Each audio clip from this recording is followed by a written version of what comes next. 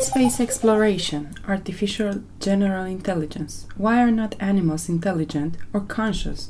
And what are some problems with AI research? These are the kinds of questions for the former Apple software engineer, intelligence researcher, and host of the podcast Artificial Creativity, Dennis Hackathon. Hello everyone, I'm Alex Peters and this is the Applied AI Pod. I'm in a conversation with Dennis where we discuss the ethical and epistemological challenges that science and humanity face as we continue to build more intelligence into non-biological objects around us. Today's conversation really provokes our comfort zone. Thanks for listening. What is actually the difference between AI and AGI? And do we have AGI already? Right. So the difference is that AI, or I like to call it narrow AI, just to make the difference more clear. Narrow AI is about specific, sophisticated technologies and specific applications. So, for example, a chess playing program or a self-driving car, text prediction systems, these kinds of systems that just they differ from conventional programs in the sense that they are more sophisticated. Right. But and we have lots of these already, and the industry is bustling with those. But then we also have AGI, and AGI is a radically different thing because it's not just about any specific application, and it's not so much about the sophistication of the technology either. AGI was the original goal that then sort of developed into these specific applications. But the original goal that Alan Turing wrote about, for example, in the 1940s and 50s, is how do we build a machine that can think like a human being? So it could be creative, it could create new knowledge, it could solve novel problems, it would be conscious, it would have free will. All of these things we can't say of narrow AIs. So they're almost opposites, if you will. Well, we learn a number of fascinating things. I mean, for one is if we learn about the project of how to build AGI is really synonymous with the project of understanding people better, because the goal in building AGI is to instantiate a human mind on a computer. It's not human in the sense that it's biological, but it's a human in the sense, or it's a person in the sense that it would be conscious and creative and intelligent and all these things that I mentioned. So if we learn how to do this, well, then we understand much better how the human mind works. In fact, an understanding of the human mind is necessary in order to build AGI. So this has huge ramifications just for the field of psychotherapy, for example, because if we understand how the human mind works, well, then we should be able to deal much better with mental ailments. So that is one thing. And then there's a broader sense, I think, which is, and this goes back to epistemological discoveries that the physicist and philosopher David Deutsch has made. He's at Oxford. He writes in this incredible book, The Beginning of Infinity, he writes about how people are really special because they have this incredible reach. So they could influence anything they want in the universe, as long as they develop the requisite knowledge to do so. And so the study of AGI is just the study of people. And so it's really one of the most fundamental fields, because, like David says, everything in the universe could in principle be touched by people. So the study of people underlies the study of everything else, if you will. But do we need AGI? What will AGI solve? Say we have it tomorrow. Right. So I think the first thing that AGI will help us with is, like I said, mental ailments. One of the topics in the book is that mental ailments are a software engineering issue. If you suffer from a mental ailment, then there's a bug in your program, so to speak, because your brain is a computer, and any ideas you may have and any thoughts you may have, those are programs running on that computer. Right. So any rogue ideas in your head that make you unhappy or make you depressed or whatever it may be, must be dealt with as software. So that is one thing I think we learn. But there's another big area that I love exploring, and that is the area of space exploration and space travel. And the application of AGI in this area is just phenomenal. I mean, it has huge implications, because if we build an AGI, which means if we build a person on a computer, then that automatically means that all the technologies that we've built so far around computers will automatically be available to the AGI as well. And that includes how to transfer from one computer to another. And that includes traveling over radio waves or facilitating this transfer over radio waves. And since radio waves travel at the speed of light, it does mean that a person could then travel from one computer to another at the speed of light. And this makes these long distances that we deal with in space exploration a little more manageable, or a lot more manageable, I should say. So I think it gives us a leg up in terms of exploring new worlds, and it makes space exploration safer and all these kinds of things. So it feels a bit like we're in a sequence of Altered Carbon, you know, the Netflix sequence where you're able to transfer your soul, your identity. Mm-hmm. Do you see a case for that, like a world based on that? So I'm actually not familiar with the show. It has been recommended to me, but I've never watched it. But yes, these concepts have been explored in many sci-fi movies and series and games. One application of it that I really love is in the video game Soma, where they play with this very thing and also the problems that result from it. Do I envision a world like that? I think it solves a lot of problems if you're able to do that. I mean, I think we're still a long way off from actually building this, but I would love to see that one day, that we're actually able to leave our human bodies that are really, if you think about it, quite uncomfortable and constraining. And they get sick, and they're not really built for us to flourish.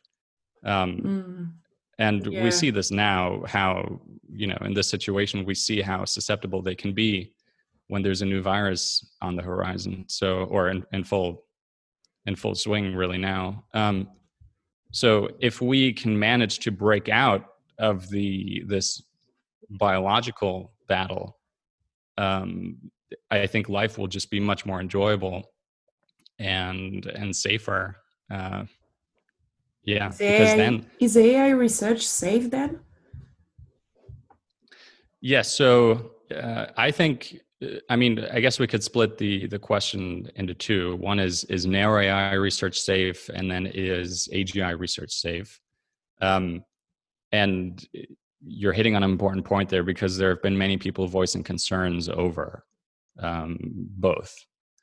And I happen to think that both of those are perfectly safe technologies. And I can explain why. I mean, the reason that narrow AI can't be dangerous is because it's built only for very specific applications. So whatever it's doing, it can only do that. A chess playing program is only going to play chess. It can't teach itself to destroy humans, say. That's just not part of its repertoire. So we need to think of these applications repertoires if we want to gauge how dangerous or safe they are.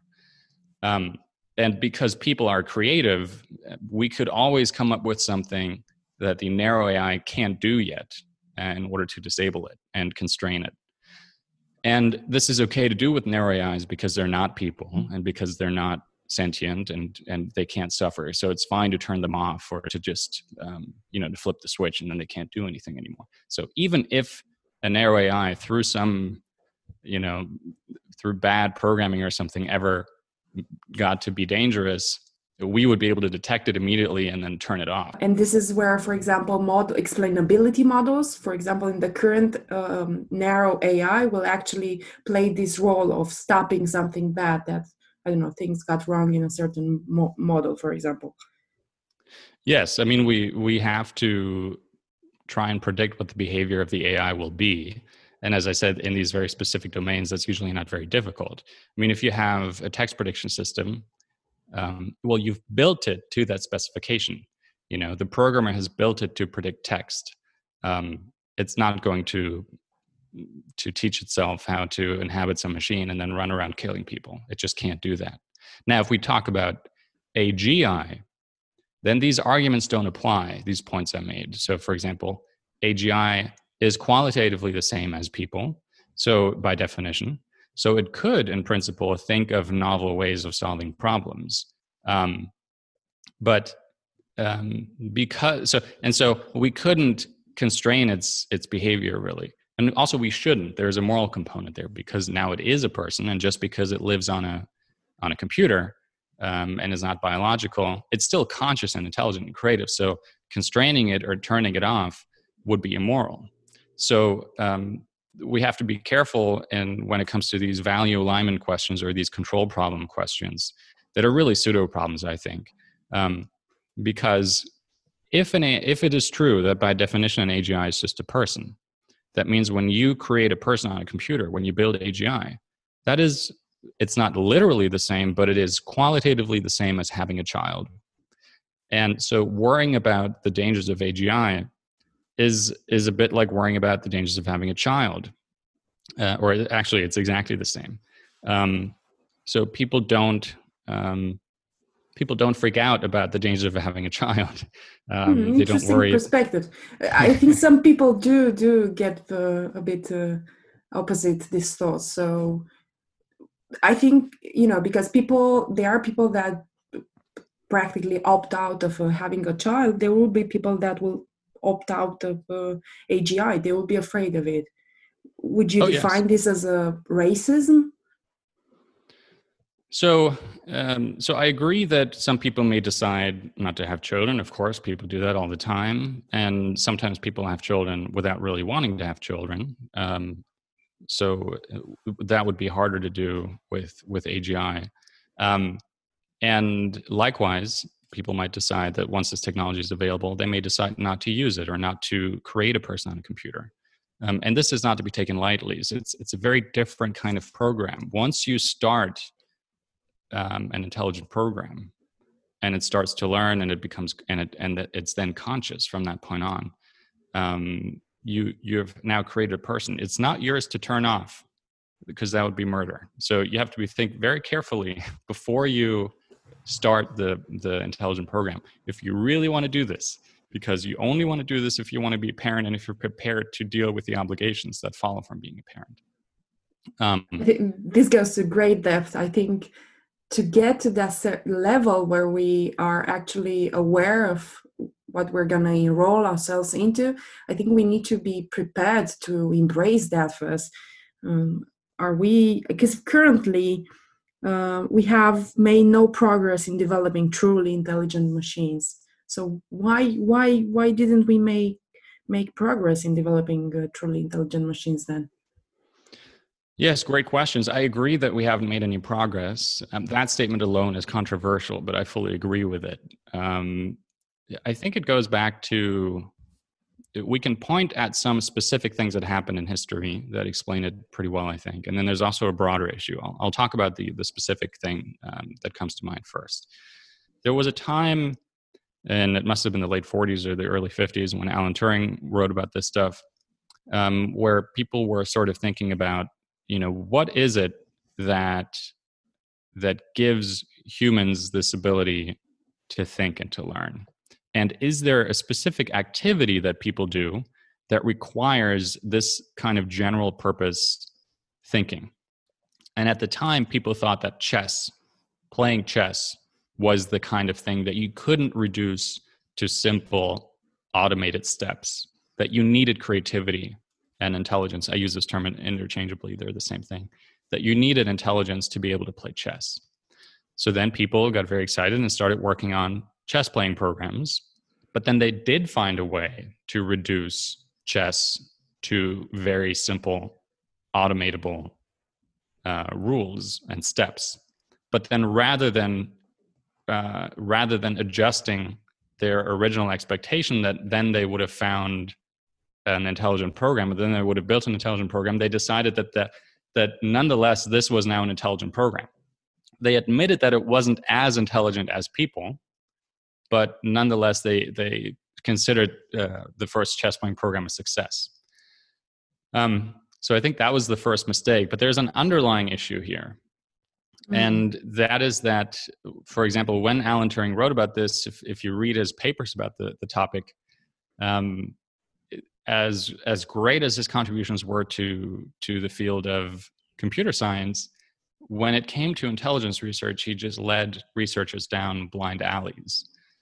And the reason that is because he was missing certain philosophical knowledge. And this is one of the core themes of the book, is that if we want to make progress on this front, we have to take philosophy seriously, and we have to unify software engineering and philosophy. And because one of the theses in my book is that those are really the same thing. They're two sides of the same coin. And so if Turing had not made certain philosophical mistakes, for example, his answer to what it is that makes people think and makes people learn, that is a philosophical answer. And the question of how people learn is a philosophical question. And so we need to unify these two fields and take philosophy very seriously, and philosophers need to take software engineering very seriously in order to solve this problem. And once we do that, I think then we can make fairly rapid progress in this field. Indeed, I need to mention here that your book, A Window on Intelligence, is actually the base of our talk today. And your book tries to explain this the mistakes the intelligent researchers have been making and how to avoid them. And this is one of the fundamental points you make in the book as well. And then we might wonder ourselves, why are not animals intelligent? Yes, that's right. So common sense says they're just less intelligent, maybe, than people. And this really, I think, the attributing intelligence to animals is basically the same mistake as attributing intelligence to a chess playing program, say. So when we see, I just saw or I didn't see it, I listened to an interview on the AI podcast with Lex Friedman and Roger Penrose. Mm-hmm. And Roger Penrose was describing this this behavior of, I think it was, I forget, it was some predator, I think maybe wild dogs or wolves or something. And he was describing their hunting behavior. And he said that, it's clear that when you look at how these I'm going to say it's wolves because I don't remember, but right. It's clear that when you observe these wolves and how they coordinate and how they corner their prey, clearly there is some conscious effort behind this. There's some intelligent behavior. There's some planning going on, planning in the moment. And I agree that there is sophisticated knowledge at work, but if we want to answer where does the knowledge come from, that is the important question we need to ask if we want to answer whether or not something is intelligent. Because the problem with wolves hunting as a pack, as a group, is that the knowledge of how to hunt in this way, they did not develop themselves. It makes sense for that knowledge to have evolved biologically. So they just inherited that knowledge in their genes. So we can perfectly explain their behavior without referring to creativity or intelligence or consciousness.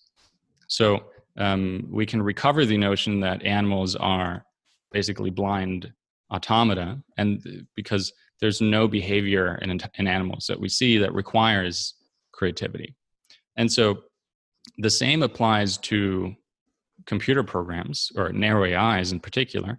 When we think they're intelligent because they're sophisticated, well, we have to ask again, where did that knowledge originate?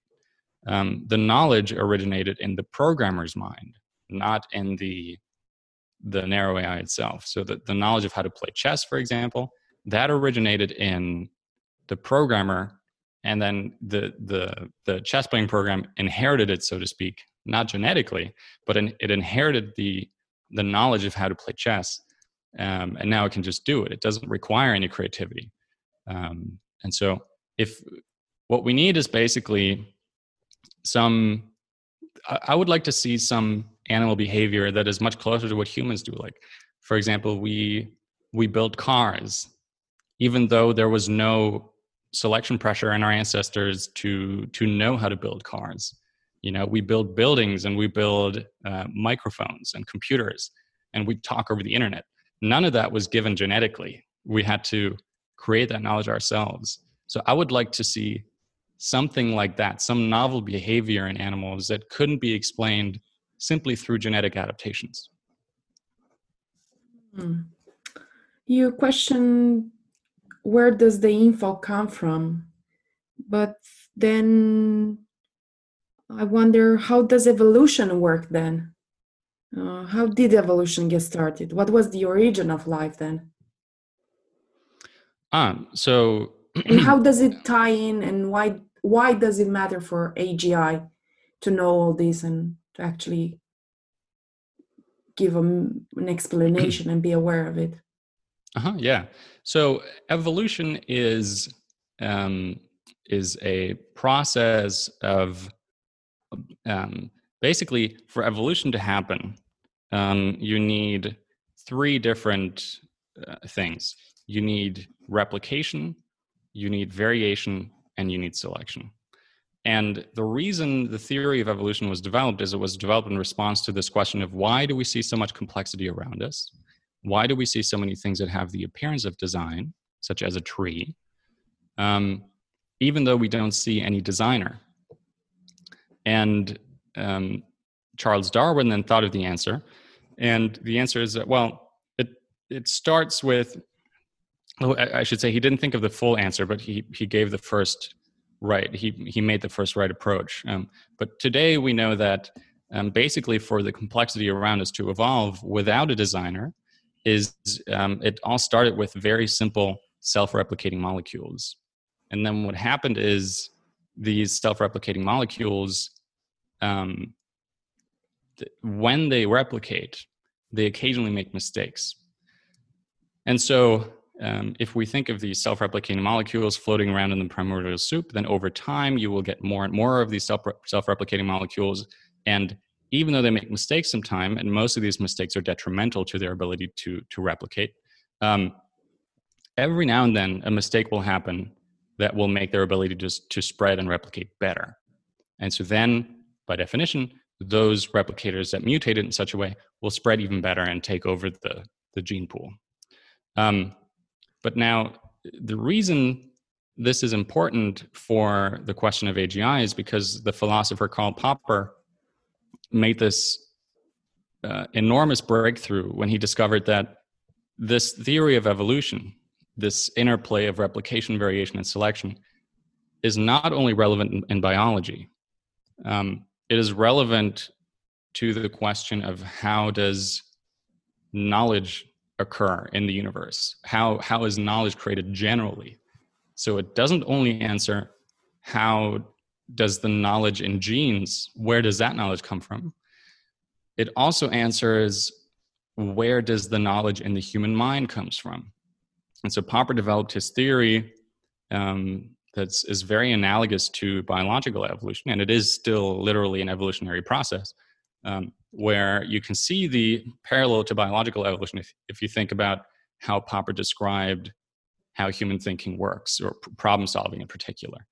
So he says, human thinking starts with problems. Right. Yeah. Whenever we create knowledge, it is because we want to solve a problem. And a problem is a conflict between ideas. So if we have a problem, then all we can do in order to solve it is we have to conjecture solutions. We have to simply guess what might solve it. And then we have to criticize these solutions. You can try some solution. If it doesn't work, or if you find some fault with it, some flaw with it, then you can discard it. And then over time, some solution might be left over that you're happy with that solves the problem. And this is how all knowledge in people is created, both in scientists and in programmers and in philosophers and in children and every human. This is the logic that they follow when they solve problems, when they create new knowledge. So basically, to get to the parallel with biological evolution, the accidental mutation of a gene has its counterpart in a variation of an idea or a conjecture, a guess, and the selection, the elimination of a mutation in biology, in biological evolution, has its counterpart in criticism in human thought. And so that is why evolution works evolution is an explanation for both biological adaptations and human thought. And so it matters because if we want to explain how people think, then we have to think in terms of evolution. And only, in this case, it's not biological evolution. It's some evolutionary process that happens inside every single person's mind. So there's evolution occurring in your mind right now, and in my mind, and in everyone's mind at the same time. And so this also allows us, by the way, to refute the vast majority of claims that narrow AIs are intelligent, because most of them don't implement evolution. They implement some other kind of algorithm. Then how did people evolve from non-creative ancestors? Because we started with something that was not creative to get to present days where as you've mentioned, we invent PCs, we invent software, cars, and so on and so forth. That's right. Yes. So if we claim that animals are not intelligent and that our ancestors, then we have to acknowledge that there must have been a time when planet Earth was only inhabited by plants and animals and so forth that were not intelligent. And so then we have to wonder, well, then how did people come on the scene? Because we are intelligent. So we must have evolved somehow from non-intelligent ancestors. And the way I think this works is very similar to how life got started. So life got started through these simple self-replicating molecules, as I said. Basically, there must have been molecules that initially only very indirectly promoted their own replication. And if through some detours and some changes they ever got better at this ability, then they would have slowly turned into replicators, very targeted replicators. And that is what kicked off the evolution of life. Now, so basically what we need, the primary ingredient for evolution to occur is replication. And then over time, because replication, you can't perfectly replicate forever, you will introduce mistakes. And then once selection acts on the system, the system will begin to evolve, and the appearance of design will emerge. And that's when knowledge comes on the scene. So what I guess is that something very similar happens to the origin of life in each of us when we are presumably babies, when we're still very little. And it's just that in this case, it happens in our minds. And I think what happens is there's even non-creative animals have ideas in the sense that they have knowledge. They're not conscious. They don't know that they have this knowledge, so to speak. It doesn't mean that they're conscious, but they have knowledge that is genetically given. And so also even a person, if a person wasn't conscious, he or she would still have knowledge or ideas in the relevant sense, because there's all kinds of genetic knowledge encoded just for different abilities. For example, how to breathe, how to, in animals, how to walk or how to fly. So one of these ideas in our ancestors, I think, there was a genetic mutation that turned the idea into a replicator. And so now what happens is replication begins in a mind. And as I said, replication is the crucial ingredient for evolution to happen. And so once this idea replicates in that person's mind, well, then we can start to see how evolution might have occurred in that single individual's mind. And I think that's still how it works today. I think that is why people are creative today, because that is the thing that in babies kicks off creative and intelligent thought. And we all inherited that genetic mutation from this single ancestor. I know this parallel is really silly compared to the profound talk. This makes me think of the movie, The Invention of Lying, because there's a world where no one has this notion of lying, and suddenly a question keeps popping into someone's head so intensely and so repeatedly that this is how the invention of lying happens, that he listens to that question over and over and over, and then something different happens, something different replicates. Yes, that is a very nice analogy. Yes, that's right. Something truly novel can occur through accidental mistakes and replication. It's truly thought-provoking. What is consciousness? Because you mentioned consciousness, and what gives rise to it? Right. So here, I basically, and I say this in the book, I don't have anything that new to say about consciousness that anyone who's familiar with Popper's philosophy won't already know. But I think consciousness is a fascinating topic, and I do cover it because it would be wonderful to know how it works, of course, and we have to ask ourselves the question, what is it in an AGI that makes it conscious? Is this some extra ability that we need to develop, or would it basically become conscious as a sort of byproduct? Like, does that just come along for the ride? So Popper conjectured, for example, that, well, consciousness seems to have to do with expectations not being met. And he gave this example I like of, if you walk up a flight of stairs and you reach the end, you reach the top, thinking that there is one more step, you will be very aware that there wasn't one more step, because it feels very awkward when you get to the top. And an example I give is that if you ride your bicycle when you're a kid, it's a very difficult process at first, and you have to be consciously aware of every little thing you're doing. You have to steer, you have to balance, you have to learn to pedal, and you have to do all this at the same time. And you have to focus your attention on all of these things. But as you get better, you can then draw your attention away from the things that you've gotten better at and focus them on something else, for example, the road. And so once you get really good at riding your bike, you don't really pay attention to riding your bike anymore, because you've already corrected all the errors with learning how to ride a bike. Because it's like Popper said, learning is an error correcting mechanism. So then if you then ride your bike and you look around and then you run over a pothole, well, then you become, again, very aware of the situation because something happened that you didn't expect.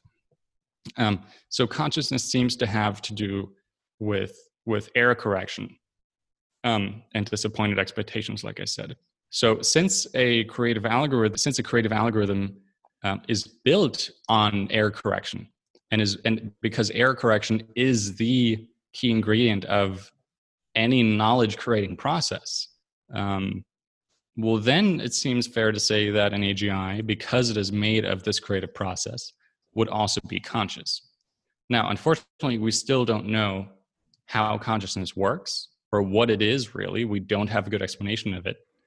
But there is an explanation for why any intelligent being is also automatically conscious. Dennis is an expert on the difference between AI and the more advanced field of AGI. His new book, A Window on Intelligence, The Philosophy of People, Software, and Evolution, and its implications, explores the science and philosophy behind man's search for artificial general intelligence. It is on sale through Amazon and Apple. It's been fantastic having Dennis on the show. Take care, everyone.